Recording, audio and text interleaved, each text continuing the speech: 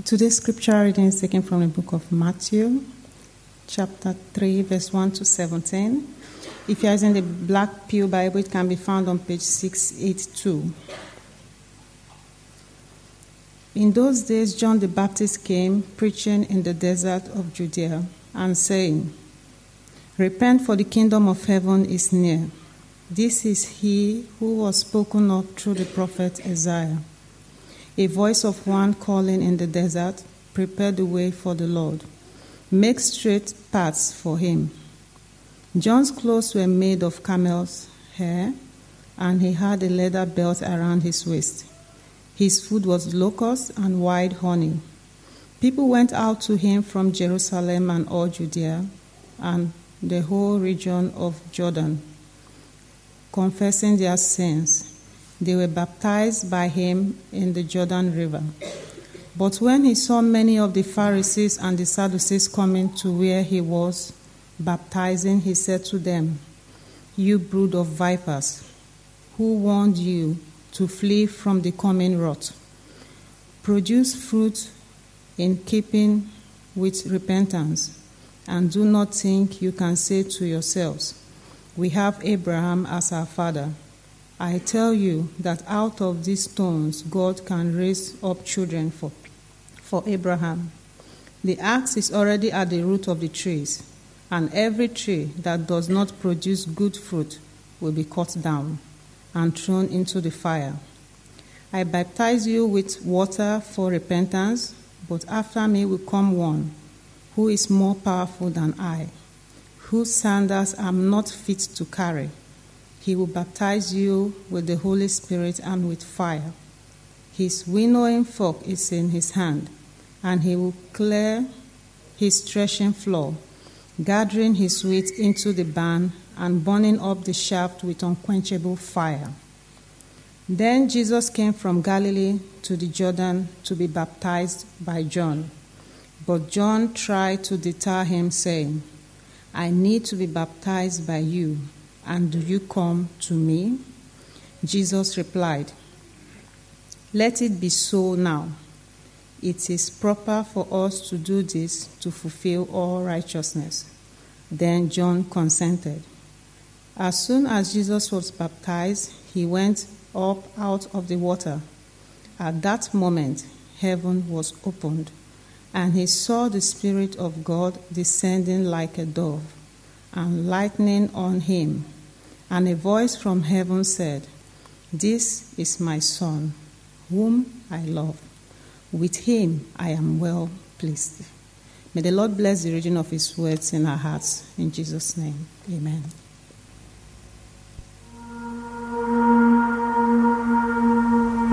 When did you get baptized, and what led you to make that decision? So I was baptized at age 12, and for me it was, even though I'd grown up in a Christian home, my parents were missionaries, and God had always been present and real to me since I was a kid.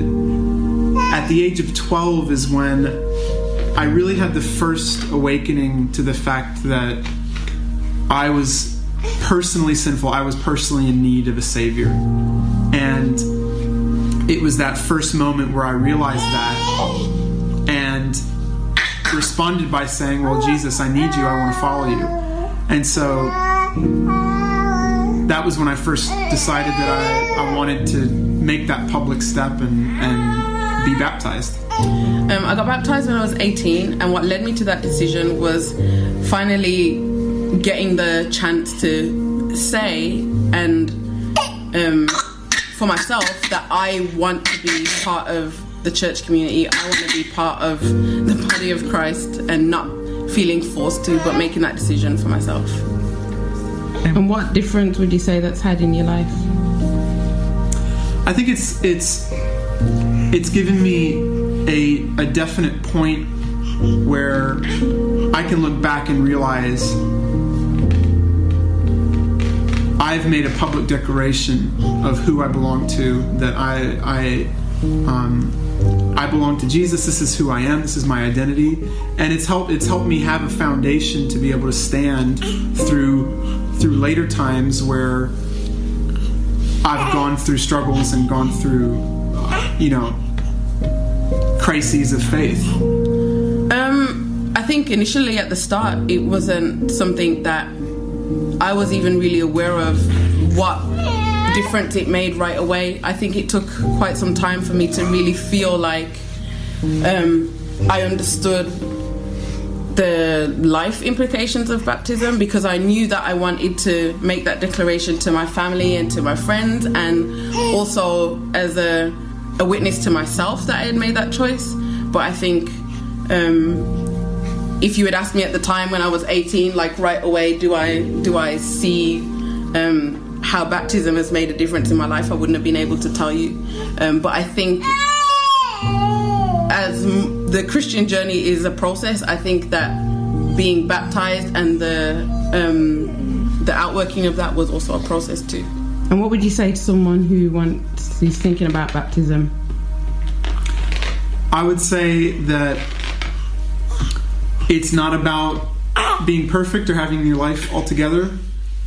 It's about making a public statement that you've died to your old self, you've died and you've turned your heart towards Jesus, and that you want to tell the world that you belong to Him, that you want to walk with Him. And I think it's a really important step, and you see it in the New Testament where believers, they come to faith and they get baptized straight away. So I don't think you have to wait until you're ready or until you've reached some sort of level of maturity. It's something that you can do right from the start. I would say that before you get baptized, you often think to yourself, am I ready to do it? Like, do I have all my ducks in a row, so to speak? But you never are really ready. There's never a time where there's ducks in a row. If you believe that Jesus is the Son of God and He died on the cross for your sins, then that's the time you should get baptized.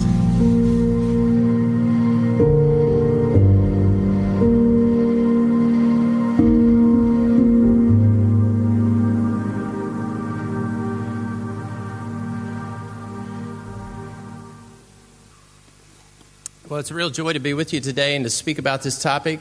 One of the things I've learned about trying to get a video together is some of you are not aspiring actors and actresses. Many of you don't like to be on camera, don't want to be recorded. Hopefully that's not because you're nervous or worried, but maybe it's just you don't want to upstage anybody. But I appreciate those of you that shared, and I heard some anecdotes even about what baptism had meant to some of you. Sometimes we think, well, my story's so very common, it's so very ordinary.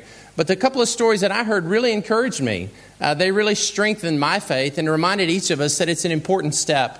What I want to start with today is just want to talk, as Ian spoke a couple of weeks ago about discipleship, I think that baptism is one of the marks of a growing follower of Christ. I don't think it's the only mark, but I think it is one of the marks of a growing disciple of Jesus. And so what I want us to do today is to look at biblical, to look at a little historical, and then for each of us to come away with a greater conviction. The kids today play a game where you try to make like an OK sign and you try to catch it below the waist. And they try to trick people. They try to sneak up and do this little game. My intention is not to trick anyone. At the very beginning, I want to let you know, if you've been baptized, I want you to leave this Sunday with a great encouragement and a great faith of what God has done in your life. And if you've not been baptized, I want to encourage you to take that step, to think about what God might mean in your life and for you to consider being baptized. When our children were first born, I was scared to death that what was going to happen when we left the hospital. Jenny's great with kids. She's trained. She's educated. She knows what to do. I was not. While they were in the hospital, it was no problem. But taking them home, I was pretty nervous. So for those of you who have had small children or have a small family right now, I want to start with some encouragement today. Maybe the only reason you got up out of bed to dress nicely on this Sunday morning in the rain was so you might know about, is your child growing and going the right way? This is from Parent Magazine of December of this year. If your baby calms at your touch and at the sound of your voice, it means there's a good relationship and there's some emotional bonding. If you're changing 8 to 10 wet diapers a day and their baby's gaining weight, it means they are getting nutrition. And that's enough milk, plus the fact that you're probably not sleeping. If the baby's quiet and attentive at least a few times each day, it means the baby is learning. If the baby turns their head toward new sounds and listens, it means their hearing is developing. and the brain is discerning sounds. The baby looks at patterns, colors, and movement. It means that the eyesight is developing and that the brain is developing. If the baby makes eye contact, smiles, and even flirts with people, even though it might be a girl, the baby is probably becoming social and happy. And the last one, if the baby cries a little less and sleeps a little more regularly, means that the nervous system is maturing. It would have been great for me if I'd have known that at the beginning. These are some signs I can know that my child is doing well. And one of the things I want us to look at today is, what is a sign that you're growing as a believer? Now, people often ask me, how do I know if I'm going the right direction in my spiritual life? I think baptism is one of those things. Now, you might be not surprised that a Baptist would speak about this topic, but actually it's quite important to all evangelicals, because just after Jesus died and was resurrected, he had his group of followers together and he began to speak to them about the very last things. He gave them what we would call a pep talk or a charge or a commission. And it's what believers ever since then have called the Great Commission at the end of Matthew 28, 18 to 20. And Jesus said, all authority has been given to me. Therefore, go and make disciples, baptizing them in the name of the Father and of the Son and the Holy Spirit, teaching them to observe all things I have commanded you, and lo, I am with you to the very end of the age. At the very beginning, when Jesus talked about being a follower of his, a disciple, as Ian spoke about just a couple weeks ago, the first thing that he mentions is baptism. Now, that's about the place where most evangelicals agree that we should be a follower of Christ and that we should be baptized. And from there, we go a lot of different directions. Throughout history, sometimes we have sprinkled, sometimes we have poured, sometimes for security reasons. We have not always immersed or dunked. That's where we kind of diverge. But what I want us to do today is to look at, what did Jesus mean? What did the Bible talk about? And what does this mean for us personally as individuals, as followers of Christ? Jesus said in another place in John 14, if you love me, you'll keep my commands.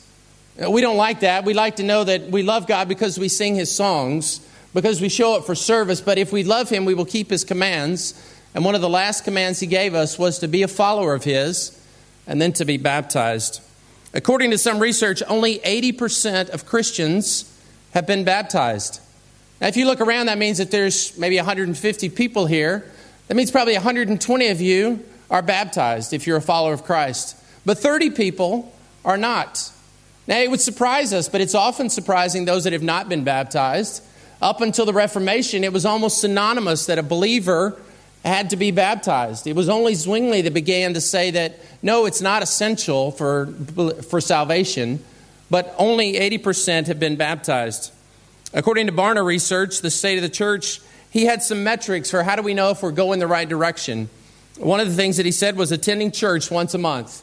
Well, you could tick that box off. You made it here last one of the Sunday. You can tell extended family you made it to church this month. He said Bible reading. We all just heard the Bible read, so that means we're going the right direction. Prayer weekly. Have you prayed this week? Has there been something you've prayed for someone else or for someone need in your own life? Giving, generosity. Not only does your life, but your talent, your time, and your treasure shows that you're growing. Are you volunteering? Are you giving beyond your own needs to the needs of others? And are you involved in some sort of small group? My intent today is not to create diversity. My intent today is to provide biblical clarity, to provide greater conviction, and to be thankful for those of us that have been baptized. I want us to walk away today realizing this is a marker in my life, as Ian and as Selena mentioned, that this is something I can look back to and realize God's grace and his kindness in my life. Paul wrote to the Ephesians in chapter 4 and said, there is one body and one Spirit, just as you were called to one hope when you were called, one Lord, one faith, one baptism, one God and Father over all, who is over all and through all and in all. And I would like at the end of this morning that each of us would be greater encouraged by the love that God has for us, by the grace that he's shown to us, and that it would bring us closer together and not further apart. It would be a great testimony, as Preston spoke about just a few months ago, to the world if we were one, if we were unified on the things that really matter. But in order to do this, we're going to have to do a little history study. We're going to have to do a little language study. And even though it's break and I know you're all off, I think you can stick with me for a few moments. And we're going to look at a Greek word to get us started. The first word is baptizo. And this word is very important because it shows up in other parts of literature. And initially it just meant to dip, to plunge, to soak, to immerse. And it was even used in ancient literature of how you would make a pickle. You would actually take the cucumber and you would baptizo it into vinegar to actually make a pickle. So there was nothing magical about this word. There was nothing spiritual about it. It just meant to dip or to immerse. There's even some references in Mark chapter 7, verse 4, that when Jesus was speaking about the Pharisees, he said, when they come from the marketplace, they do not eat unless they wash. And they observe many other traditions, such as the washing of cups, the pitchers and kettles. So when Jesus was talking about the Pharisees, he wasn't saying that they take their cups and they ceremoniously dip them in the water so that they can become clean, religiously clean. He was just saying, no, they actually dipped them in the water to wash them. There was nothing special or magical about it or nothing divine about it. Also, when the Pharisees criticized Jesus in Luke 11:38, they said, but the Pharisees were surprised when they noticed that Jesus did not first wash before the meal. So there are times in the New Testament when the word baptize actually just means to dip, to wash. There's nothing spectacular about the word. But there is an interesting thing about this word, baptizo. If you could go back one slide. Sometimes when the English translators got to this word, they used the word wash. They just used the regular word for that. But sometimes what they did, instead of using the word wash, is they took the Greek letters and they just put them into English. So they took the beta and they put it into B. They took the alpha and they put it into A, and then all the way up to baptizo. And they created a new word in our English language called baptize, because this was something brand new in their minds. This was something that had never taken place in history, and they were trying to place an importance upon the significance of this new event.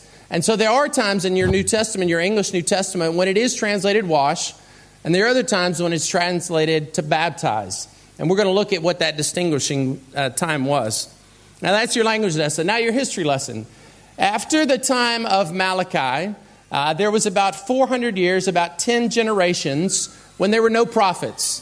There were times when there was no one that was prophesying about God, and the people they had returned to the land of Palestine, and they still had the temple, a new temple, but they did not have their same level of unity as a nation.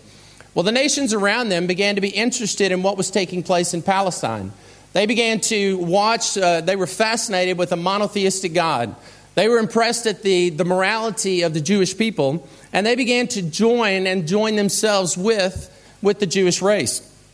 And as that happened, people began to say, well, I would like to become Jewish. Or what do I need to do to join your faith? And what we learned from Julius Scott and others is there were about 5 things that someone had to do in order to become Jewish, to identify with the Jewish faith. And these are some of those things. One was that they were to abstain from idolatry, immorality, and ceremonial defilement, and they were to acknowledge the law. They were to say that the law that the pagan gods that I've been following are not the right way. And I'm going to now choose to align myself, to submit myself to God's ways and to God's laws in the Torah. We would call them the first 5 books of the Old Testament: Genesis, Exodus, Leviticus, Numbers, and Deuteronomy. That was the first thing that they were supposed to do. The second thing that they were supposed to do was to become circumcised. And you know this became a problem later on at the First Jerusalem Council, that there weren't many men that decided to become followers of Judaism.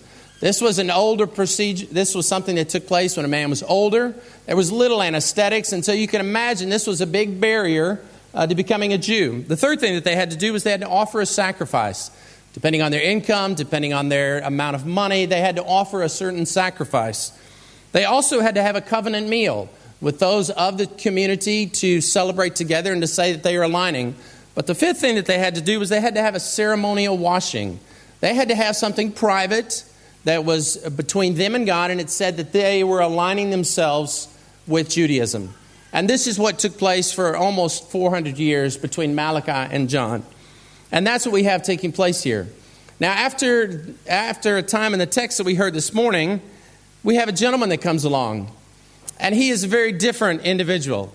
He's probably not someone you would have invited to your Christmas lunch or your New Year's party. He lived out in the wilderness. His name was John. John was someone whose hair was a little different. His clothes were a little bit different. You would have probably thought he was crazy. And he began to show up on the countryside and begins to have a message of repent, for the kingdom of heaven is near. He would look at you and say, repent, for the kingdom of heaven is near. It was very simple. There weren't many points. It was repent, for the kingdom of heaven is near. And people began to think about Isaiah. They began to think about the prophecies that way back in our history, almost 400 years ago, even more than that, there was someone who said somebody would come, that God would revisit his people. And they began to see this man. And some of them began to go out there. They began to go out into the Jordan River. And as they meet him, they began to be baptized. It's a public decision. They're baptized in the Jordan River. And his message is simple. It's that produce fruit in keeping with repentance. Produce fruit in keeping with repentance. In other words, if you've made an internal decision, show something external that provides evidence of that fact. And he begins to talk and baptize, and many, many people go out to see him. Maybe some to see the show, maybe some because they're convicted, but many people continue to go out and see this man. And John begins to speak about someone who's coming after him, who was before him, who is greater than him, and most of the people around probably have no idea what he's talking about. Is this man really gone completely crazy? Who is he talking about? And this man, he begins to say, this man will take away the sins of the world. His shoes, the very bottom part of his apparel, I'm not even worthy to carry those, much less to be in his presence. That man is coming, and that man will take away the sins of the earth, will take away the sins of the world. And at one point, this would be one time when all of us would have liked to have been on the banks of the Jordan River. When Jesus stepped out of the pages of anonymity and stepped right onto the pages of human history for his public ministry. He had been watching John maybe for a while. He had seen what John was doing, and he decides that he is going to step into the water to be baptized. I mean, John would have been waiting for this moment for many, many, many years. And as he sees this, he is overwhelmed.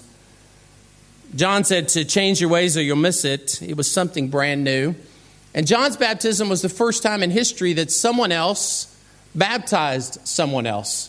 In Judaism, it had always been a private, individual ceremony. But this was now the first time when John was baptizing someone else, proclaiming that a new ministry was taking place.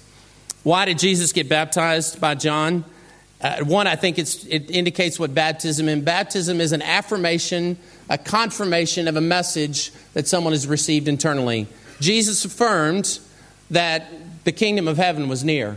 It couldn't have been more near to them at that moment than they would have ever realized that the kingdom of heaven was right in front of them. The best picture they would ever have of knowing God was right in their midst, about to speak to them. But it also indicated humility. Let's face it, it's a humbling thing to step out in front of others and to publicly confess something that may cost you something. But Jesus was willing to do that. He was willing to publicly confess to others that the kingdom of heaven was near and that he affirmed what John said. Did Jesus need to be baptized for his sin? Absolutely not. There's no indication here that Jesus was someone who was under the law, that had ever committed sin, said that he who knew no sin became sin for us, that we might become the righteousness of God. There was no sin. There was no need for him to be baptized to wash away anything. But he said it here that it's so that it may fulfill all righteousness. Can you imagine John? This is the one he's spoken about, the one that he is to prepare the way for. And yet he feels so humbled. And yet he then at that point baptizes Jesus. It says that he will baptize you with his Holy Spirit and with fire. Jesus' baptism was going to be something completely different. The baptism that he was going to give to his disciples was going to be something completely different than John did. It said, let it be so now in verse 15. It is proper for us to do this to fulfill all righteousness. And what happened at that moment, it was pretty incredible. At that moment, the heavens were opened, and Jesus saw the Spirit of God descending like a dove and lighting on him. And a voice from heaven said, this is my Son whom I love. With him I am well pleased. It was a moment of affirmation of Jesus. It was the beginning of his public ministry. And he heard at this point from the Spirit and from the Father and the Son, one of the clearest pictures of the Trinity at this point, about who God is and about what that happened and what took place. The one I love, the one with whom I am well pleased. He identified with God and with his kingdom. It was a new relationship. It was a new commitment. It was a new time. There are some differences between John's baptism and Jesus' baptism that he would later administer and encourage his disciples to do, because you remember that in Acts chapter 19, there were some believers that arrived that were in Ephesus, and they had been dispersed at some point before they had been baptized by Jesus.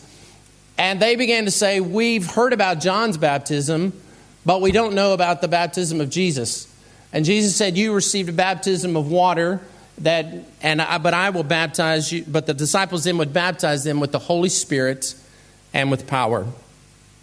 The first thing that you have in your notes there is that baptism is a public declaration of a new association. Baptism is something that we do publicly to affirm what has taken place inside.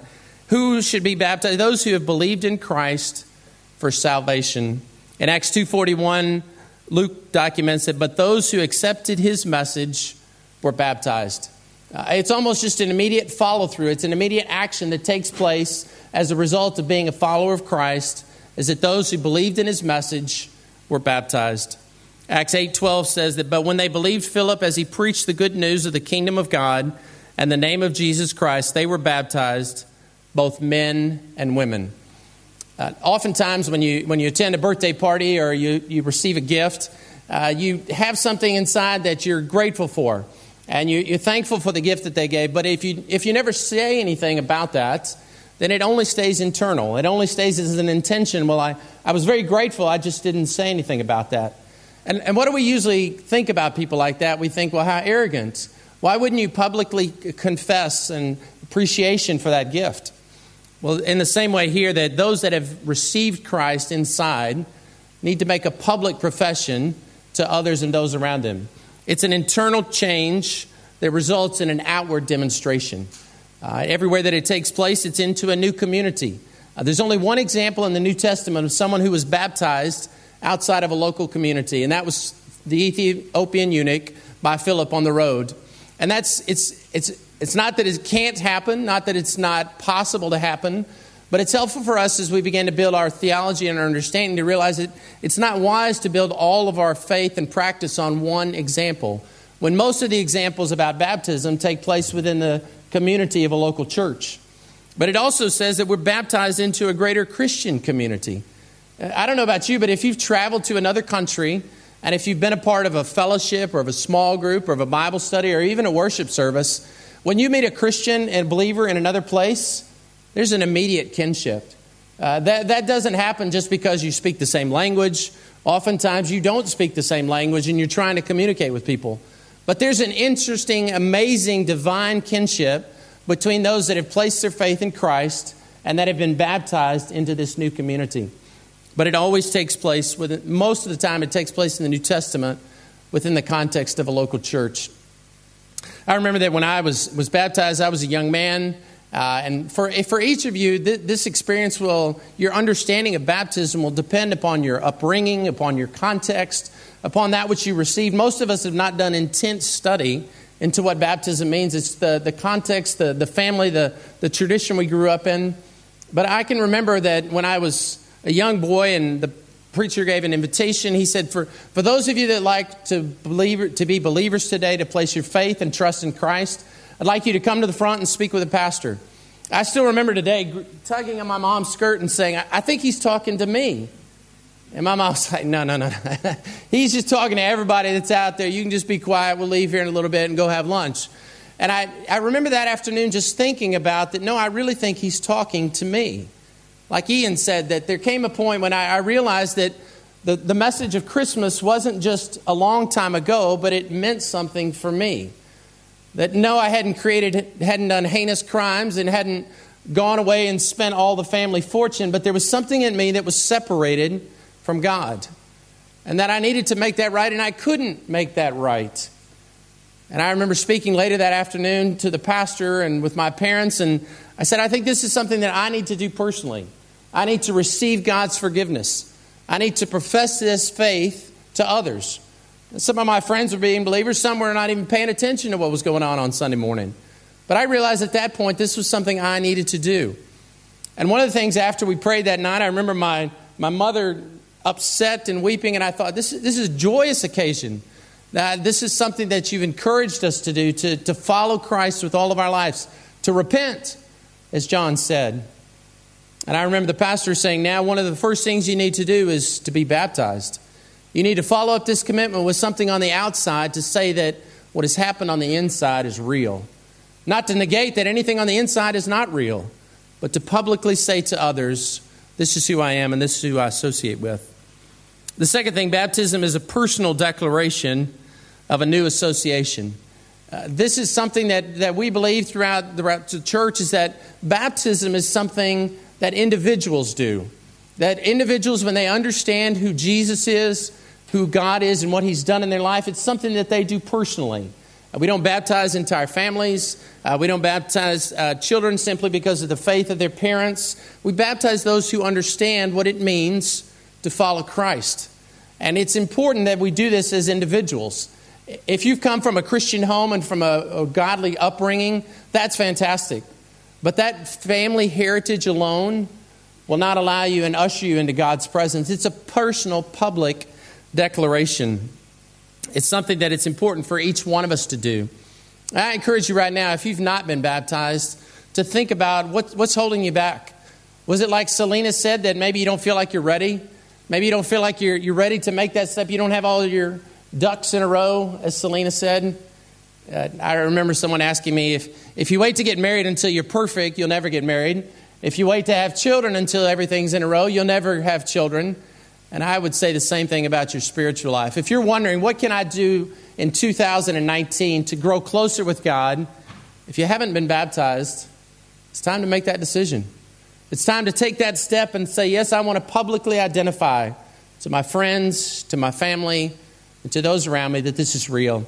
I was speaking with someone in the church who went on a condition of anonymity, and they said, well, I was dating a young lady, and in her religion, it was important to be baptized.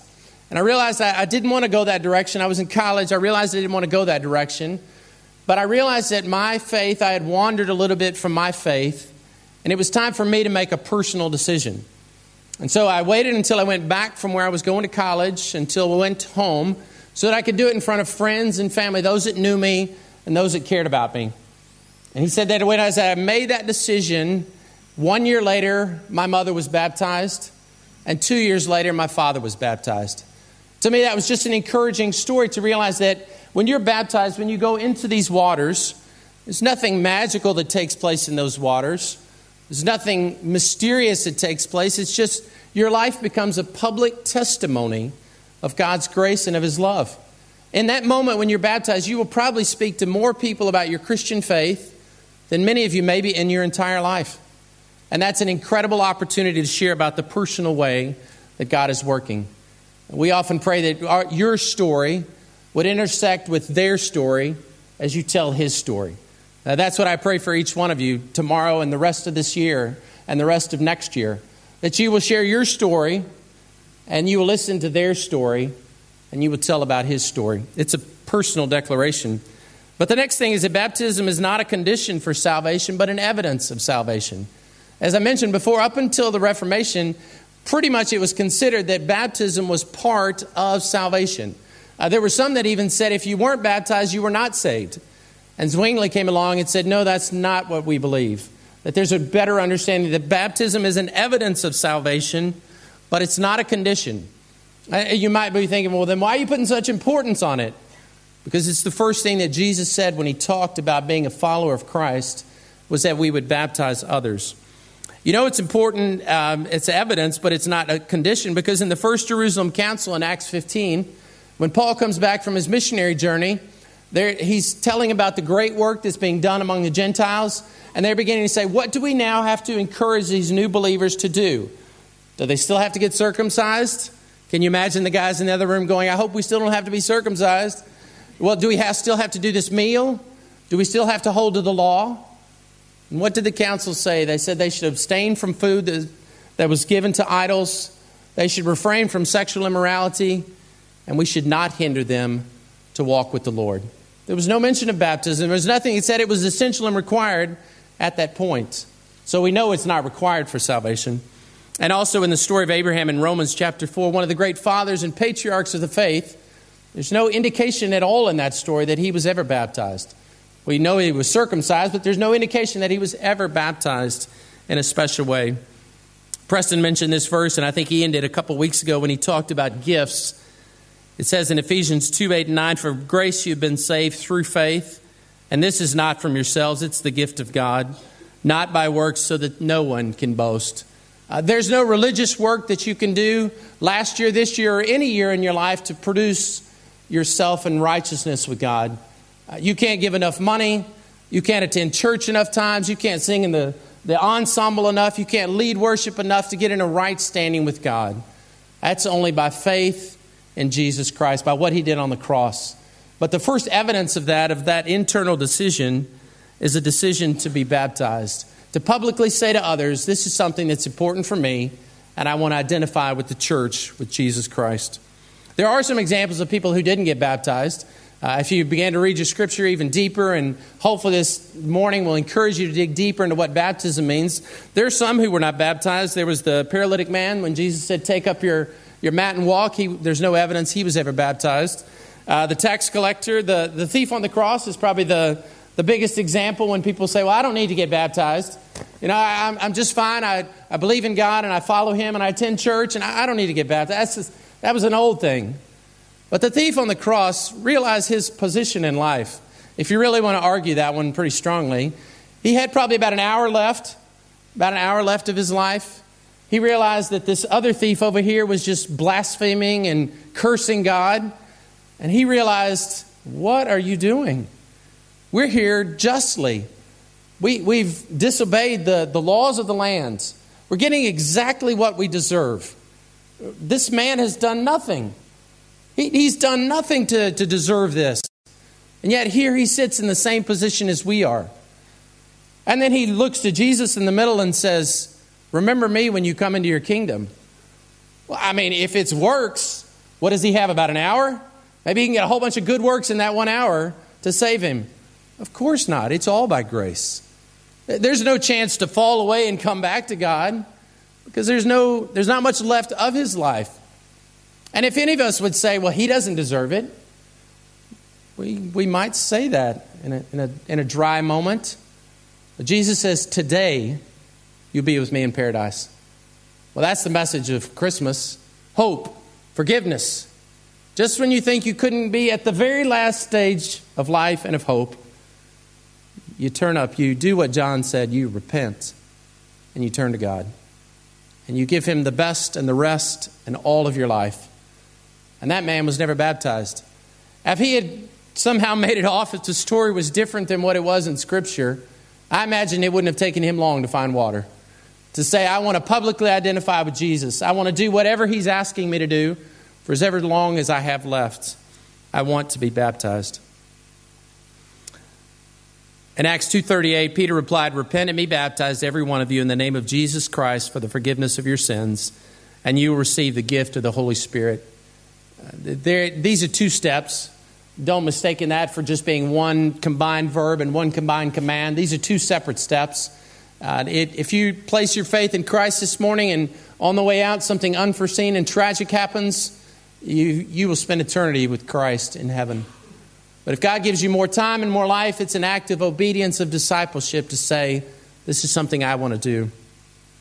Mark 16:16, whoever believes and is baptized will be saved, but whoever does not believe will be condemned. It doesn't say whoever isn't baptized will be condemned. It says whoever does not believe will be condemned. Belief is what aligns us with God and with his purposes. The last thing here, baptism is a symbol of new life. There's a number of passages I just want to highlight. One is Colossians 2:12-14. Some of you may have had this read at your baptism. Having been buried with Christ in baptism, in which you were also raised with him through your faith in the working of God, who raised him from the dead. When you were dead in your sins and in the uncircumcision of your flesh, God made you alive with Christ. That's why it's such an empowering picture. We see people that go under the water, it's like they're dying to their form of life. They're saying no to themselves. They're saying yes to God's kingdom. They're saying, yes, I identify with Jesus, and this is the one I want to follow. You were made alive in Christ. You have a new way to experience life, to know life, and to walk through life because of your belief in Jesus. In Romans 6:1-4, when Paul is speaking about the grace that extends to us, he says, shall we go on sinning that grace may increase? By no means.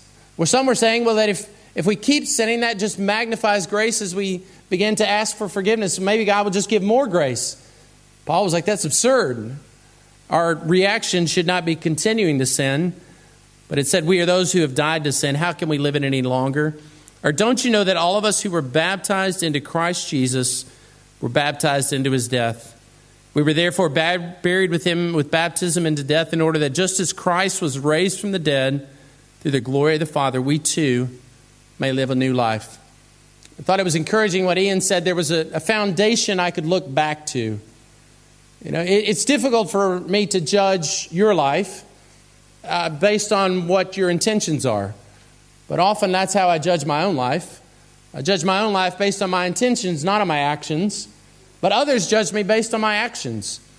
When John spoke to those who were receiving his baptism, he said, produce fruit in keeping with repentance.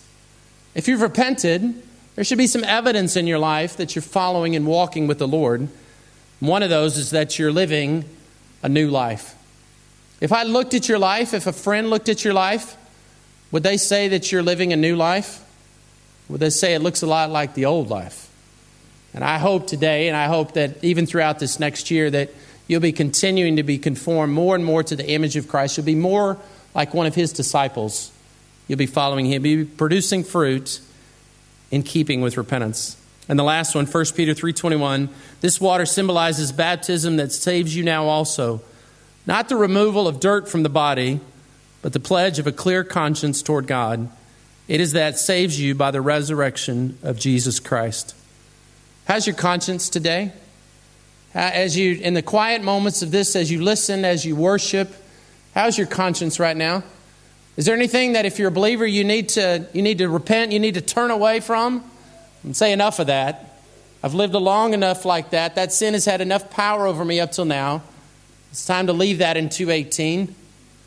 It's time to now to walk in a new way of life. For those of you that were baptized many years ago, it can be a picture of what God did then and what God wants to do every day of your life. He wants to set you on a new path. He wants to allow you to point others to Christ. And he wants to give you a clear conscience toward God. What's next? Well, I think there's two categories of people here today, at least. If you've already been baptized, I would encourage you, tell someone about your baptism story. Allow their faith to grow as you share your story with them. And ask someone you don't know very well about their baptismal story.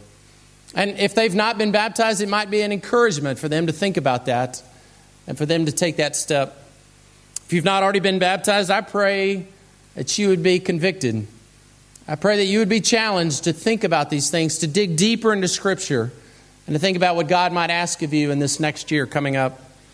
If you're local, I encourage you to speak with an elder. Our pastor will be back in town next week, and I would encourage you to talk to him. Just because I want you to, in full honesty, no one asked me to speak about this topic.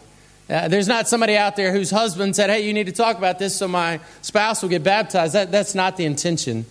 I just know that it's an important step and it's a marker for all of us as we begin to follow Christ. And if you're not in Prague and you're just attending today for the holidays or for this season, I encourage you, when you get back to where you're going, to talk to someone who's a follower of Christ. Talk to a Christian leader and tell them, I want to take seriously my walk with Christ in the new year.